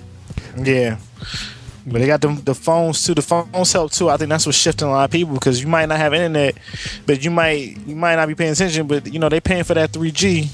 And everything's going to shift. It's going to shift to that's the thing. The real big cable companies, they good. Comcast bought NBC. Comcast got internet, so you can talk all the trash you want. All cut cable. Yeah, who you paying for your internet? Comcast. Yeah, Comcast. Or Verizon. Verizon's that bad. Yeah, well they got your mobile phone. They got your internet, and lo and behold, they might buy into a stake into a content company too. Because Comcast got NBC, so all that shit you like watching, you love USA Channel, you love watching all their shows, and cable sucks. Yeah, White Collar didn't suck for you last week, did it? You know what I'm saying? Yeah, man. Like I said, all this stuff is tied in together. And a lot of people don't pay attention to how much this stuff is tied in. You know, I mean, like, it's like mafia family charts when it comes to, like, you know, the way entertainment and cable companies and businesses are all tied in together. It's just like this mad family structure. And I think a lot of people fail to realize how much stuff is just under one tree now. And either way, they will have your money. They got you one way or the other. Like you said, if you step away from this one spot, you're still paying them somewhere else for something else. And that's going to continue to be the process. It's the pure hustle. It's like all that shit we used to watch and hear about rap songs about the drug game. It's like, yo, all right, I'm gonna do this. I won't get this front, and then I won't get into this. I won't get into prostitution. I won't get into pills. I won't get into that. I want to diversify my hustle up. And then, like, you think you getting away from me, but you ain't getting away from me, man. I got the club. You like going to the club? I got my money in that. That's how I clean my money. It's pure. It's the same thing. It's just some people just don't think of it that way. And I don't know how they don't. It's just like, I think there was a time back in America when Americans knew how America worked. And now we're at this point where Americans really don't know how America worked. Yeah. And they think America's been lying to them the whole time. And it hasn't. America really hasn't changed. Got a little bit more cutthroat. Yes. But there's still the same lessons are still there.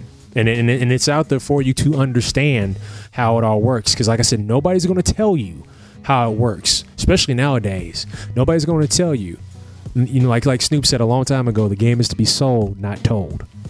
So it's on you to find out how these games work, because it's a lot deeper than even we have described to you today.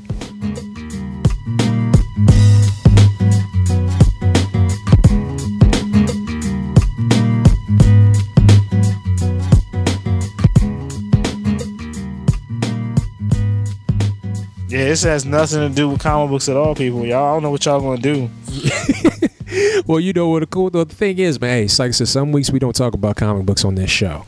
You know, sometimes we just got to inform the people. And I really just wanted to get the whole thing with just like the way social media and how people are reacting to these movies and comics and all this other stuff.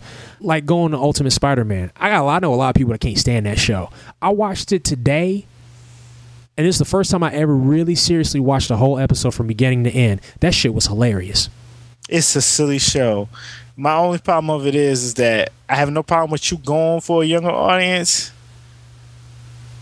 but I don't think people was expecting a show that was going for a younger audience after the last Spider-Man show. Yeah, which I think could work for kids and adults. Kind of like, and it's kind of hard because you're showing your shit on Sunday, and now Saturdays are so banging because Green Lantern's hot, Thundercats is hot, Young Justice is so good it makes Danny Dio and Jim Lee look bad,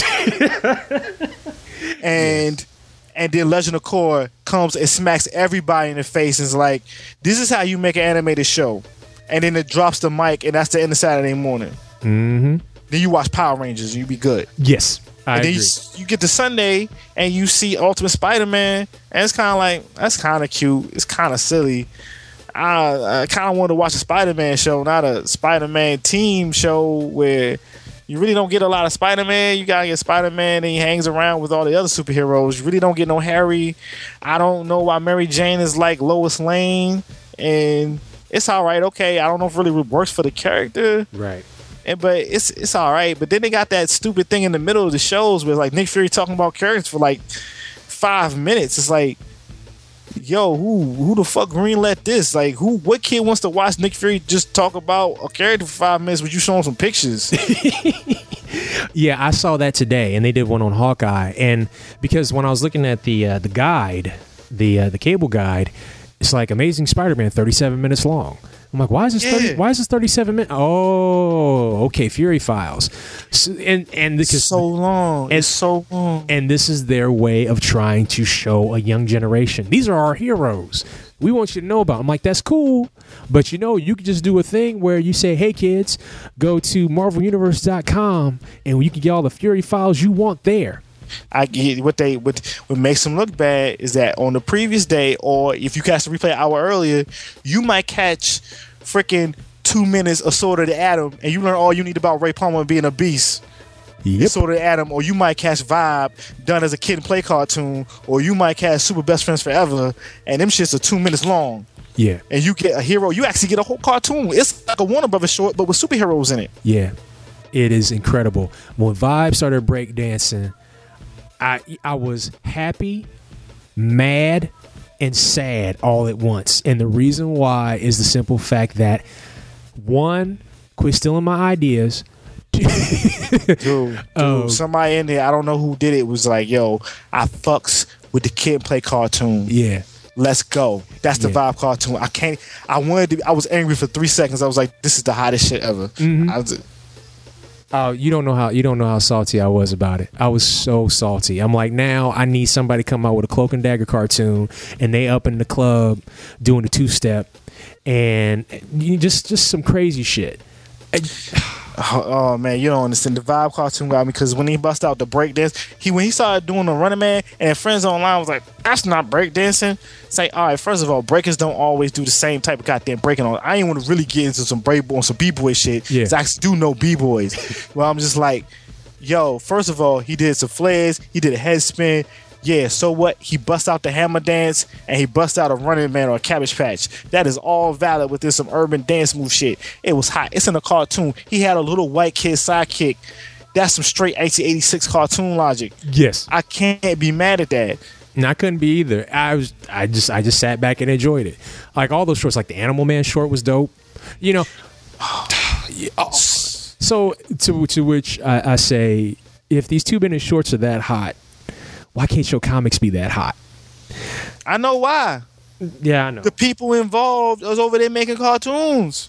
The people who got the hot ideas for like you watch Young Justice, and it's really like this now become the love letter to the post-crisis DC universe. Everything post-crisis and pre-Flashpoint.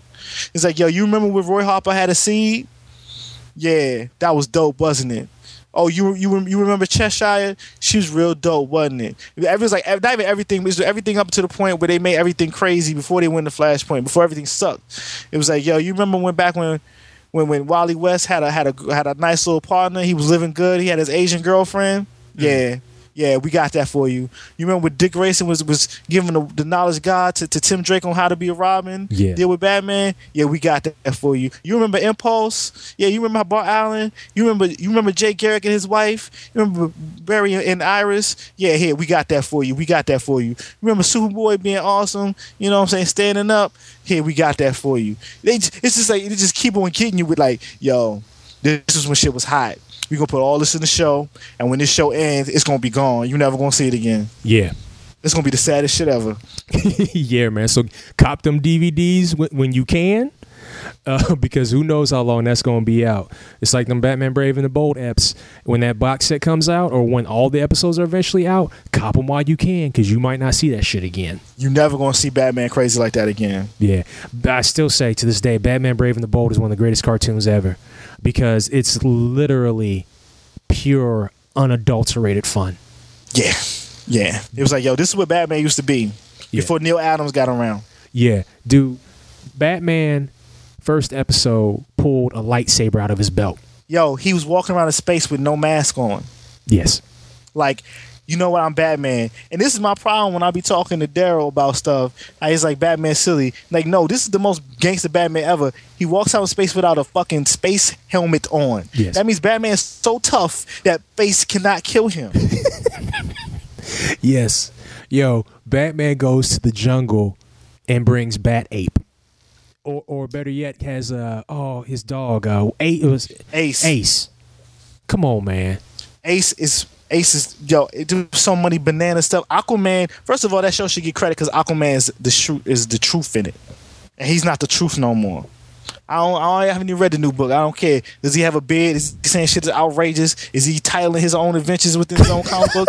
If all the answers to those questions is no, then it's not Gully. No, or better yet, taking his family in an RV on vacation. The Aqua RV is the truth. He teams up with everybody. Yeah. How did they kill the Doom Patrol in the cartoon like they did in the old comic? The same exact plot. That even like pulled me back a bit. I was like, man, I had to stop. I had to stop the DVR, go upstairs, make me a sandwich, contemplate about it for 5 minutes, then go back downstairs and rewind that just to make sure that actually happened. I was like, they did that. They actually did that. I was blown. I had to stop. They had a musical episode with the music maestro. Yo, Batman T-pained because this Batman can't sing. It's the exact opposite of our classic Kevin Conroy Batman, who can actually bust out some R&B tunes if need be. Yes. This Batman's like, yo, let me get out my bat vocoder, sing for a second to solve this damn mystery and continue on my way, because that's what Batman does. It's like, I can't do it. I got some technology. I can do that shit now. They even brought in Adam West. And didn't Kevin Conroy play Phantom Stranger? No, he played Phantom Stranger and he played the Batman of Zur-En-Arr. Actually, no, wait. Yeah, he did. Because that shit was crazy. They brought in everything. They even brought Superman in as his 1960 self as being a douchebag. That was a hilarious episode right there. When they teamed up with Wonder Woman and he ordered food for Wonder Woman, even though Wonder Woman didn't want a hamburger, he was like, yo, bacon cheeseburgers for everybody. Like, that's some Superman shit to do in 1965. Yeah. It's like, nah, yo, Superman say we eating cheeseburgers. I'm saying we eating cheeseburgers and milkshakes. That's Superman right there. Yeah, you forget that. Yeah. 'Cause I'm the boss. Nobody can defeat me. I'm Superman. That's why I love that shit. It was like, yo, Superman went crazy. Batman did not punch him out on some Frank Miller shit. He got fucked up. And the super dog had to help him. Yes. Because he's a man. Yes. And he is Superman. I love that whole thing of a Batman being badass and super smart, but there's a logical limit in your brain. Not even like as an adult limit. There's a kid limit. It's like, yo, hold up. He can reverse the Earth's rotation, turn back time. He should always fucking win. Exactly. He's the most powerful superhero in comics. He should never lose. He should never lose to nobody. Even like you bring up any Jedi, you wrong. Goku, I can even give you a long debate about that. I would let Goku get some hits in, but in the end, Superman's winning that shit. Superman's winning. The only person he can't beat is like literally some like God. He can't beat a racer, and he can't beat God. How about that? There you go. Those are two things Superman can't beat. Yeah, man. That cartoon gave me great memories. A cartoon that, like, well, with exceptions, like Justice League Unlimited when she showed up. I mean, but the Huntress. Oh man, Huntress was so cold. nice. Gave me new love for Blue Beetle. Gave me new love for Jaime. And Yo, the new show Young Justice gives me even extra. That joint, the new Young Justice Jaime is so dope. It makes me mad because I've never seen that in any book. He's walking around. They had an episode where all he did was walk around the barrio and investigate his homeboy's kidnapping. He was in the barrio, like the hood. Like, how come I don't get this in the comic? I never got that in the comic. How about it's a show written for 7-year-olds and it's more serious than any of these comics is written for like 12 and 30-year-olds. Yeah. It was serious. He was investigating. They had bullshit with the Native Americans. It was some partial things like, oh, that dude's probably abusing homeboys' moms. Like, there's Native Americans, there's the Spanish people, there's his shit with the team. All that's in there, and he was the B plot. That means he didn't even get 22 minutes. He got like 8. How they do that in 8 minutes? And these motherfuckers can't even make some shit hot for 12 issues without that shit getting canceled, because we know that shit getting canceled. there are just things that they're just constantly throwing against the wall to see what sticks. It's not really about longevity as much as it is, okay, is this going to stick? Is this going to stick? Is this going to stick? Is this going to stick? I did get happy when they said, yo, go get go get Christy Marks from Jim. We're going to do an Amethyst book. To which I said, yo, that's awesome, but y'all should have did that a long time ago. Yeah. Yeah, and you know what? 'Cause I was talking to Peter Rios on that on Twitter. I was like, I was getting hyped for a second. I forgot. I was like, you know what? They didn't even have that idea first. The Amethyst is gonna have a show in DC Nation. They promoted that shit like a year ago. So, that's why you bringing it back. It's not even because your ideas thinking the Amethyst should come back. you know it's gonna get some buzz because this is gonna come on a cartoon, and little girls gonna be like, "Oh, this is the truth." Because Amethyst is the truth. She has a dope ass unicorn and shit, and she's got powers, and she's a princess. It's like Jim mixed with She-Ra. Yep. But it's gonna hit too. It's gonna blow up, and motherfuckers ain't ready. Nope. And they gonna be talking about, yo, this doesn't have, because it's not an A-list character. It's like, yo, I'm about to start hitting people. There's only 3 or 4 A-list characters, and all them Green Lantern, Flash cats, them cats ain't A-list. Them cats ain't A-list because they haven't even had their own show. A-list characters DC got a Superman, Batman, Robin, Wonder Woman. That's it. Yeah. Green Lantern ain't A-list because it's movie bomb, and the only Green Lantern that's B-list is black. Flat. My bad. No. You're all right because, like, dude, there are people. I remember there's people who I got in an argument with, and when this is like it was at a shop. This was a couple years ago. Had nerve say Kilowog was A-list, and I just looked at him, and I just said, no, Kilowog is not an A-list character. I'm like, he put Kilowog above Crab Mask, Kyle Rayner, Hal Jordan, Jon Stewart, and Guy Gardner, and like I chuckled. I'm like, listen, Kilowog is like C, okay? Now he's not even. You know what? I'm about to use my. People be thinking about the comic book so too much. I'm gonna use some real world logic. Yes. Yo, motherfucker, Kilowog is like M list. He gets a little. He got a bonus because he's on a cartoon every week now. Now he might be K-list because people still don't know his name is Kilowog. Right. They know that's the big pink motherfucker. They probably still don't know Hal Jordan is Green Lantern. That's the Green Lantern on the cartoon. Exactly, because like I know a whole bunch of people when they saw Green Lantern, they saw Jon Stewart Green Lantern on Justice League and Justice League Unlimited, and in Justice League Unlimited, Jon Stewart got a hell of a lot of play. Yeah. He got all the play because you know why? Because they ain't have to give character development. I was talking about this the other day. They didn't have the character develop Batman. They didn't have the character develop Superman. Why? Because they had 2 whole shows. Yep. They spent all their time on Flash, Green Lantern, Hawk Girl, and Wonder Woman. Yep. And Martian Manhunter, he didn't even get no character development. It's just like he has powers, he has some cool things. He freaks out because he heard all the thoughts in the world. He leaves. Mm-hmm. The fuck? Yep. That's it. You know? It's just like, yo, people be talking about A-list, they throw A-list around too much. Like, Aquaman ain't A-list. Yeah. He B-list because people know who the fuck Aquaman is. But he ain't A-list. He can't sell sheets. Right. And you can't sell lunch boxes. I can't look at a picture of the news of somebody in freaking a fucked up country walking around with a fucked up life wearing a shirt with them on it for some reason. Like I see a Superman shirt or a Batman shirt or a Spider-Man shirt or something. Those are A-list. Yeah. I look at it like this. I go back to hip-hop. Because, like, especially during the 90s when we had all these power teams where, like, all these labels had, like, their power team. Like, you had the No Limit family. You had the Death Row family, Bad Boy family. You had all these families, like Suave House. And, like, No Limit, perfect example. Kilowog would be Fiend. Yes. Yes. He would be Fiend, okay? That's who he would be. If he was on the No Limit family, he'd be Fiend. If he was on Bad Boy, he'd probably be G-Dep. And even worse, he would be one of them cats. No, it'd be real talk. He would be one of the production cats that got signed a label deal to make beats. Oh, yeah. He might be D-Dot. That's who Kilowog would be. Kilowog would either be D-Dot. That's who he'd probably be. D-Dot Angeletti. And they don't understand the fact that culture outside of just comic folk see a lot of things differently. That's why, like I said, I love hip-hop because, like, it's taught me how to see things in so many different ways. On top of the life I've lived so far and the things I've seen so far. But being part of, like, hip-hop culture has just been like a beautiful thing. Yes, it's got its bad stuff. Everything has its bad side. I like being able to see things that way. I like to be able to elaborate things that way because that's who Kilowog is. That's who he is. You know what I'm saying? So that's how it works. But people, I don't think heads get it. I really don't think heads get it. I don't think they don't be thinking that way. It's just like when I think about it, it's like, yo, this character isn't A-list. Like, I still get in the debate like, yo, what is the Avengers gonna be 10 years from now? Like the Avengers, like, yo, Iron Man just got hot. Nobody knew who the fuck Iron Man was until 2008. And I'm not talking about you because you go buy your little comic every month. I'm talking about regular people.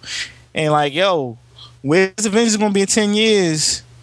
It's like, yo, you wanted this the X-Men. The X-Men been hot for 20. Real life 20. Like, people grew up because that shit had the dope ass cartoon. That shit had video games. Motherfuckers know who Storm is. Motherfuckers know who Cyclops is. Yes. Motherfuckers know who Iceman is. They know who Rogue is. They know who some of these random ass characters. You can say it like, I fucks with Gambit. You know people, how many women I met just like, I like Gambit. Like, how the fuck do you know who Gambit is? Oh yeah, he had a fucking cartoon character and he was fucking French and shit, speaking, talking to women and flirting to Rogue every goddamn week on Fox. That's how you know. Guess what? Avengers cartoons was whack. Avengers just got hot. Essentially, the Avengers movie is their Fox cartoon. And what's sad is that Fox cartoon was terrible. And then they finally get a good cartoon. Finally, this is before the movie dropped. They finally got a good cartoon. They'll break it all down. Then the movie's hot. You're right. It took forever for them to get that. Yeah. But like X-Men went through so many incarnations, and it doesn't matter whether you like these incarnations or not, but they existed and people know of them. Fox X-Men cartoon, X-Men Evolution, Wolverine and the X-Men.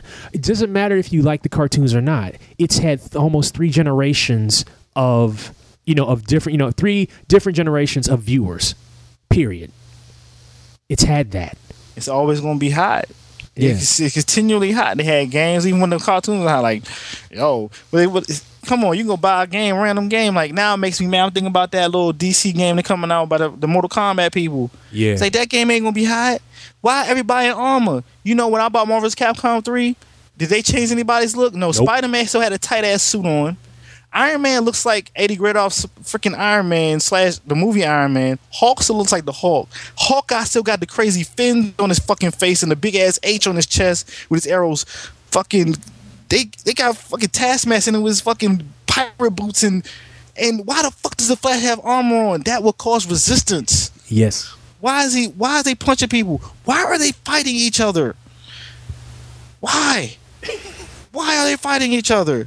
Why isn't it the game just the Justice League versus the Legion of Doom? Like, you should make that shit like the fucking Super Friends with the dope ass voice. Just Justice League and just like, oh, yeah, with the dope ass teams you tag in, you just smack the like Wonder Woman clothesline a motherfucking like Simon Rum's like, oh, and just punch motherfuckers in the face. Yes. Like, why does that not exist? And they should just look dope. They should just look like their characters look dope. Use the new 52 costumes, put the old costumes as bonuses and shit. Yes. And they just smack the shit out of people. Batman comes in, he's dope. He plays like Ryu or some shit. It's like, oh, he's a human. I don't know how the fuck he's smacking the shit out of this Solomon Grundy and Clayface and fucking Brainiac, like, and this fucking shit fucks you up. It's mad easy. I know motherfuckers had this idea.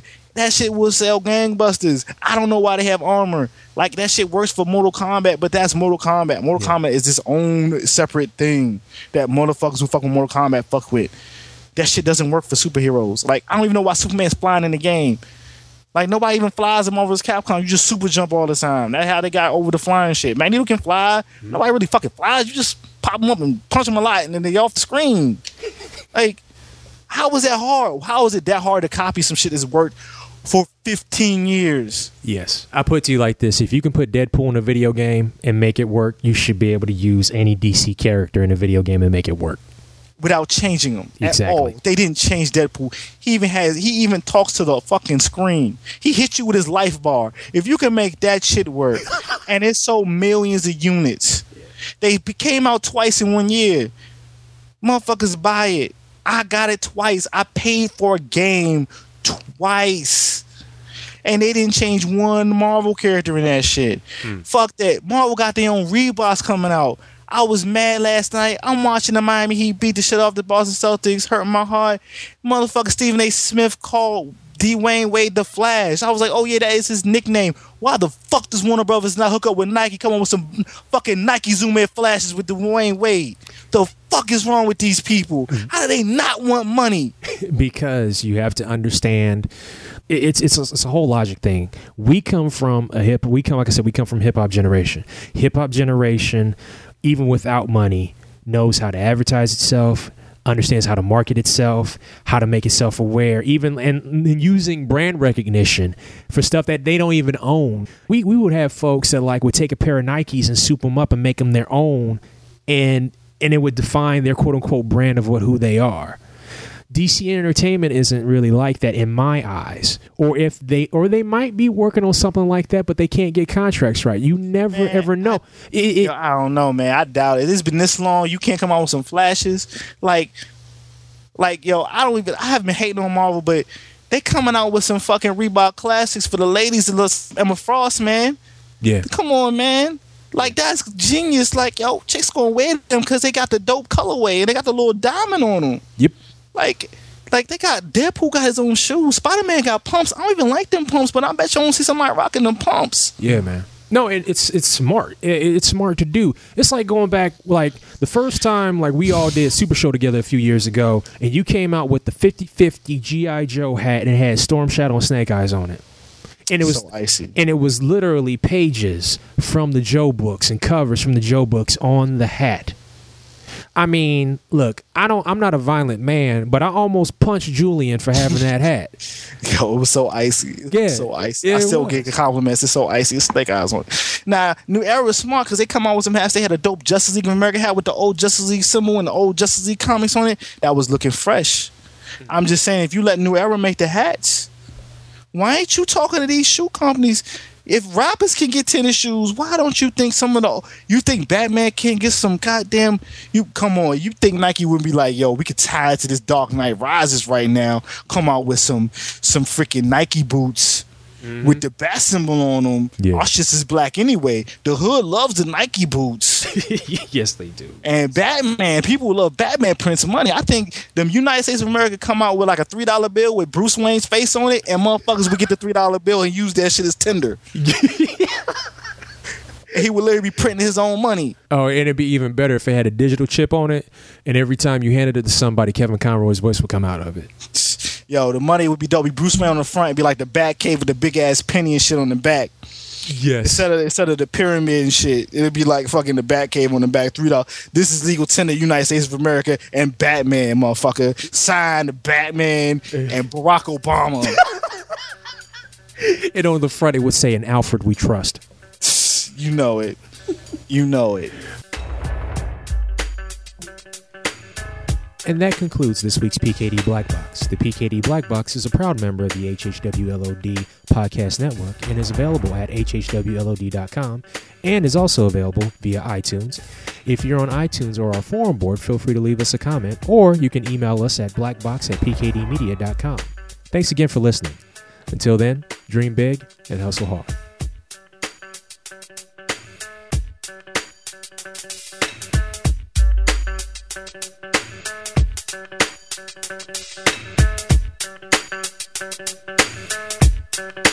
Thank you.